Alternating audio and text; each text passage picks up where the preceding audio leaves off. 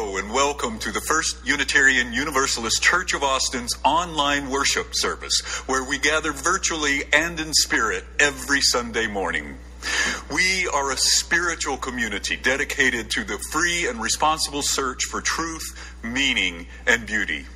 I'm Chris Jimerson, Minister for Program Development at the church, and I welcome each of you to our service. If you're new to First Unitarian Universalist Church of Austin, I especially want to welcome you and invite you, if you feel so moved and are on a platform where you can do so, to leave us a comment and let us know who you are and where you're watching from. You'll also see in the comments a link to an online visitors form that you can fill out to let us know a little bit more about you also. Unitarian Universalists come from a long tradition of seeing a spark of the divine in every person.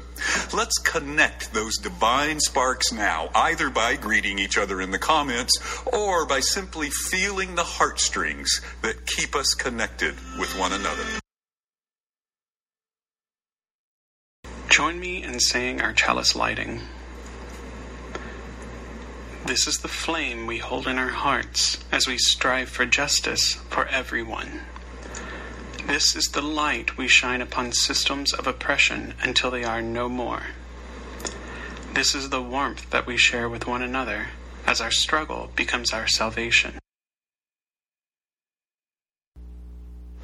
Henry Nelson Weeman was a white American philosopher and theologian who was instrumental in shaping thinking about religious naturalism.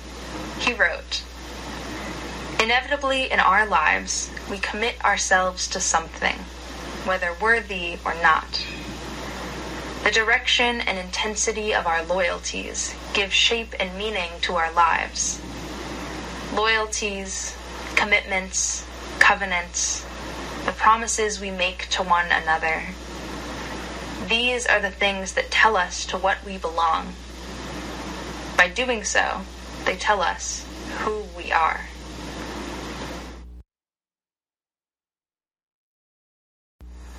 One of the things that helps us keep bound together as a religious community during this time that we can't gather together in person yet is that we at First Unitarian Universalist Church of Austin share a common purpose. It's our mission. The church wrote its own mission. We put it on the wall in our sanctuary, and we carry it with us in our hearts all through the week. Every Sunday, we say it together. Let's do so now. Together, we nourish souls, transform lives, and do justice to build the beloved community.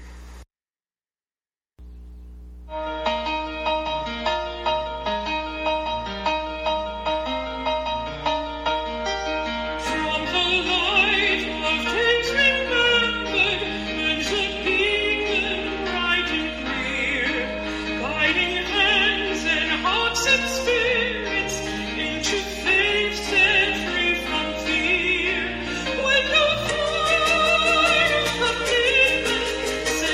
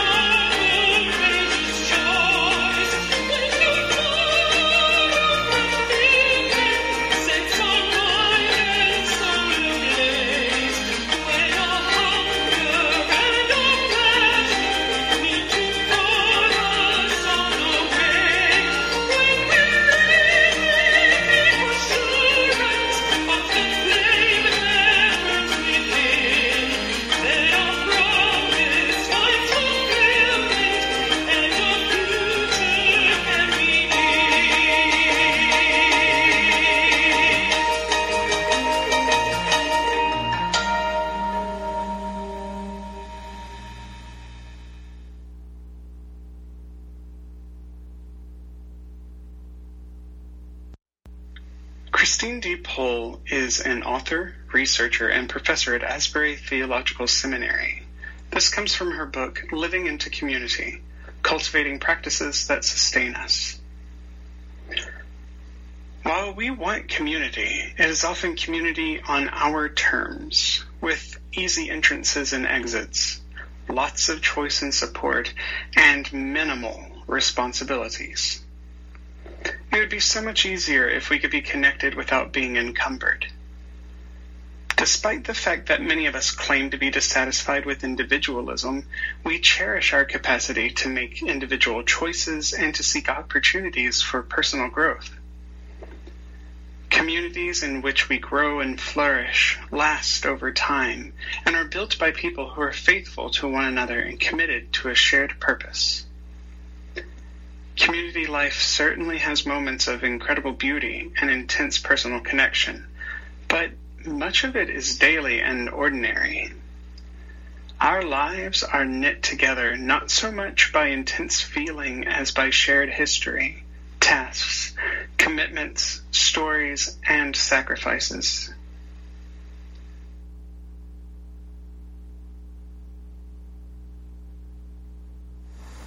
I invite you now into a time for centering, a time of breathing deeply, in and out, in and out. And as we breathe together, let us feel the heartstrings that keep us connected as we transform virtual space into beloved religious community. Breathe in, breathe out, in and out. Now we follow our breath to a deeper place inside, a place of greater wisdom, a place where we know the profound promises we make to each other that connect us together. That place where a spark of the divine resides within each of us. As we continue our meditative breathing, we'll have a few moments of music, during which I invite you to light a candle representing sorrow, joy, remembrance, hope.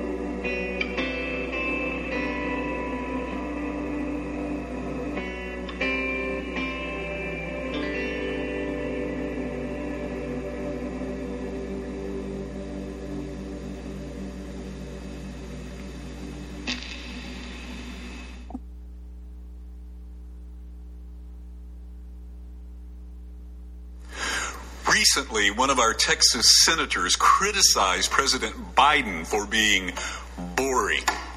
I thought, yes, thank goodness for a public servant committed to doing the hard work of good governance, serving the people they represent. The spiritual topic we're exploring in the church this month is commitment. What does it mean to be a people of commitment? And I wanted to start with this idea that, as in the reading Bear shared with us earlier, sometimes commitment is daily and ordinary. Sometimes it may even be boring. Sometimes commitment is doing the daily work of living out the promises we have made to one another, even if that task isn't fascinating and exciting all of the time. Sometimes it's just feeding the dogs or cats twice a day. Sometimes commitment means having perhaps difficult but necessary conversations with our spouses or partners. Sometimes it's maintaining relationship with family members and loved ones, even when it is a little strained occasionally because of political differences or other disagreements. It's good to remember that if those whom we disagree are sticking with us anyway, that means they are committed to the relationship also. Sometimes commitment is doing the umpteen relatively mundane task involved with caring for children. The commitments our parents in this church have kept with each other and with your children this past year have been nothing short of awe-inspiring. So, fulfilling our commitments isn't always intense and exciting, filled with a sense of awe and wonder. And yet, our commitments are how we create deep connection.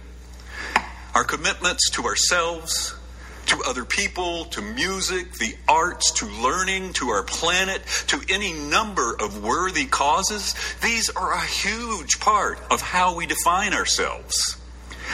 So, for instance, tomorrow is the first day of Climate Justice Month, so there'll be all kinds of ways we can commit to helping save our ailing planet. You can get more information at our Unitarian Universalist Ministry for the Earth website at www.uumfe.org.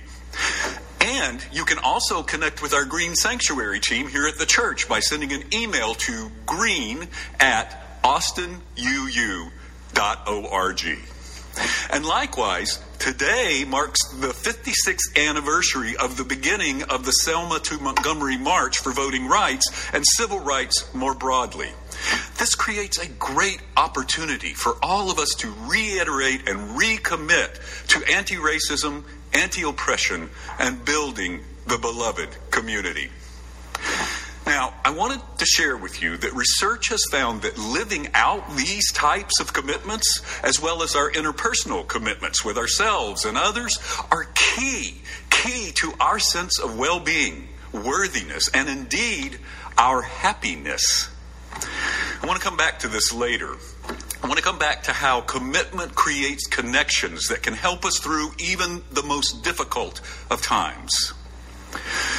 First, though, I thought I should start with a warning about how misplaced commitment or overcommitment can lead us astray and even be harmful sometimes. When I was younger, I served as the director of an HIV/AIDS research nonprofit. Later, I went on to serve as the director of an immigration law and advocacy organization. In both instances, I was extremely committed to the work. Too committed. Overly committed. I worked way too many hours and didn't take good care of myself. I would set expectations for myself that were too high and then feel disappointed if I fell short of them. Thank goodness, as I've grown older, I have grown out of that tendency. Well, sort of. During the snowpocalypse we went through here in Texas last month, my spouse Wayne and I were without electricity from Monday, February 15 until the evening of Friday the 19th. Now, I was supposed to write the sermon that week and then record it on that Friday, but of course I had no internet connection and my computer wouldn't work. Well, on Thursday morning, my spouse Wayne had to talk me out of it when I informed him that I was going to go in the garage, open the garage door, start one of the cars, plug in my iPhone to keep it charged, and try to write the sermon on the phone. Maybe I can still get a little too committed sometimes. Thank goodness for our commitments with wise spouses. I contacted Meg and we made an alternative plan. In a similar way, sometimes we can overcommit in our relationships with others, or life circumstances and human fallibility can cause us to fail or even just be unable to fulfill a commitment at times. When that happens, we try to find ways to get back into relationship, re-establish the connection. That's why in our church's covenant of healthy relations, a set of promises we make to one another, one of those promises is to forgive ourselves and others when we fall short of expectations, showing good humor and the optimism required for moving forward. Conversely, sometimes we have to renegotiate or withdraw our commitments when they could be harmful to us or to others. Dr. Rebecca Ann Parker, former president of our Unitarian Universalist Star King School for the Ministry, tells the story of a woman who came into her office at a church she was serving at the time. The woman's husband was physically abusing her, and he had started abusing their children also. The woman had seen the name of a female minister on the church's sign and sought out Reverend Parker after her own male pastor had told her that she had to stay in the marriage, honor the vows, the commitments she had made at her wedding. He had told her that she should rejoice in her sufferings because they would bring her closer to Jesus. She quoted him as saying, "Jesus suffered because he loved us. If you love Jesus, accept the beatings and bear them gladly as Jesus bore the cross." No. Any religion that instructs us to commit to suffering is violating the divine, defiling the spirit of love. And when someone abuses the commitments we have made to them that badly, those commitments are rendered null. They are rendered void. Now, even in non-abusive situations, sometimes we have to renegotiate our commitments. My first partner and I lived together for 6 years. At the end of those 6 years, though, we found that we needed to renegotiate our commitments because we had just grown in very different directions. We were able to successfully renegotiate the relationship and turn it into a friendship. That was many, many years ago, and we remain friends today. Finally, I share with you a saying from Talmudic sages in Judaism. You are not required to finish your work, yet neither are you permitted to desist from it. I think, at least in part, this warns us against focusing on a desired ultimate outcome with things like climate change. Such a focus may be too large and too unlikely to be resolved within our lifetime. Such a focus has the potential to overwhelm us and actually stifle our commitment to combating climate change. And the same thing can happen with so many different social justice issues. This guides us to focus on the project, the effort that is good and right, the smaller differences we can make as we go. I want to show you a short video that I think really captures this idea.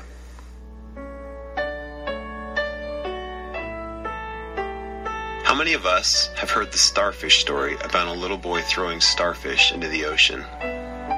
Despite being disparaged by an older man, the story ends with the boy giving the famous line, "It mattered to that one." While it's a great story that's been popular for decades, the original story has so much more depth. It was written in 1978 by Loren Eiseley, a science writer, based on experiences from his own life. Eiseley goes on a trip to a coastal tourist town alone. He's in a pessimistic and difficult place in his life. The trip is a soul-searching one for him. As he contemplates his life and his many challenges, he feels especially lonely. One evening, as Eiseley walks thoughtfully along the beach, he notices that there is sea life scattered along the beach due to the low tide. There are professional shellers and tourists who are anxiously picking them up to cook or sell. The stranded creatures don't stand a chance. This frantic grasping for personal gain adds to Eiseley's feelings of pessimism toward humanity. The next morning at dawn, Isley goes to the beach for another walk. The same gatherers are still on the beach, but this time he notices a lone figure on the horizon on a rocky part near a cove. As Isley gets closer, he sees the man picking up starfish from the small tide pools and throwing them back into the sea. He approaches the man and strikes up a conversation. The star-throwing man, with kindness in his eyes, tells him, "The stars throw well. One can help them." Isley is astounded at his optimism. As he walks away, he's filled with cynicism about the man's futile goal. Into the evening, Isley contemplates more about life, has a change of heart, and then decides to revisit the star thrower the next day. On the beach the next morning, standing beside the star thrower, Isley quietly picks up and throws a starfish into the ocean. Isley then says, "I understand. Call me another thrower," and tells himself that he won't let the star thrower be alone in his mission to save a life, one at a time. It concludes with Isley and the star thrower standing together looking out at the sea. Isley writes, "But we, pale and alone and small in that immensity, hurled back the living stars. Somewhere far off, I felt as though another world was flung more joyfully. I could have thrown in a frenzy of joy, but I set my shoulders and cast, as the thrower, slowly, deliberately as well. The task was not to assumed lightly, for it was men as well as starfish that we sought to save." Now, despite the cautions I've been talking about, I want to close by going back to how vital our commitments can be to our overall well-being.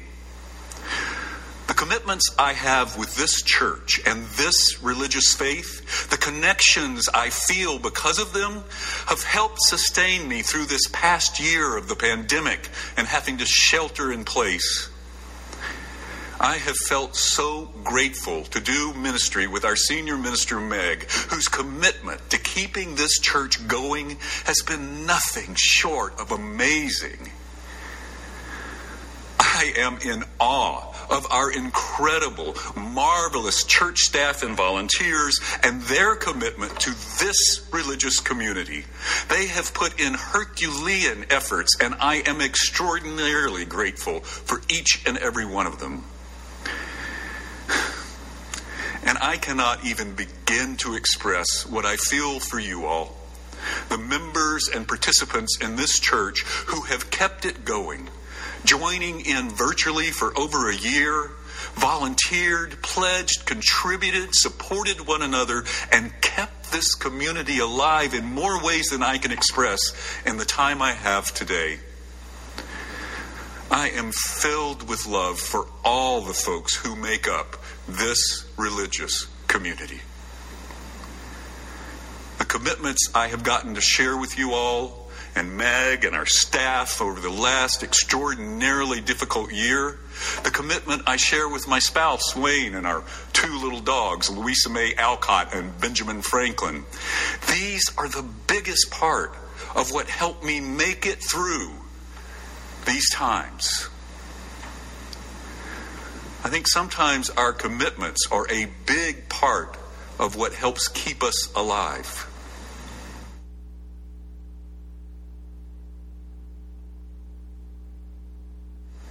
Let there now be an offering to support the ministry and mission of this church and help keep it going during these challenging times. If you're visiting us from another city, of course, we would gratefully accept your contribution. But if you have a UU church in your city which just isn't doing worship right now, we would ask you to contribute to that church and help keep it going. If you scroll up on Facebook or go to austinuu.org, you'll find a link to go to our secure online giving page. There's a drop box where you can select plate contribution to give to the offering, and you'll see that you can also contribute that way to contribute towards your pledges, for instance. Finally, Finally, you may also mail a contribution to the church. It's 4700 Grover Avenue, 78756. We are gratefully checking the mail and making deposits each week.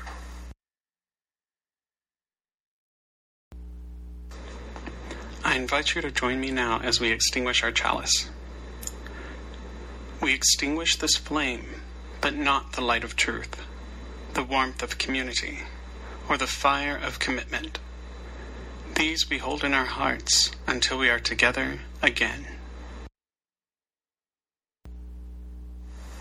In the days and weeks to come, may you make commitments that bring you connection, joy, love, and a deep and abiding sense of who you are at the very core of your soul. I wish you peace. I send you much love. This is a production of the First Unitarian Universalist Church of Austin. For more information, go to our website at austinuu.org.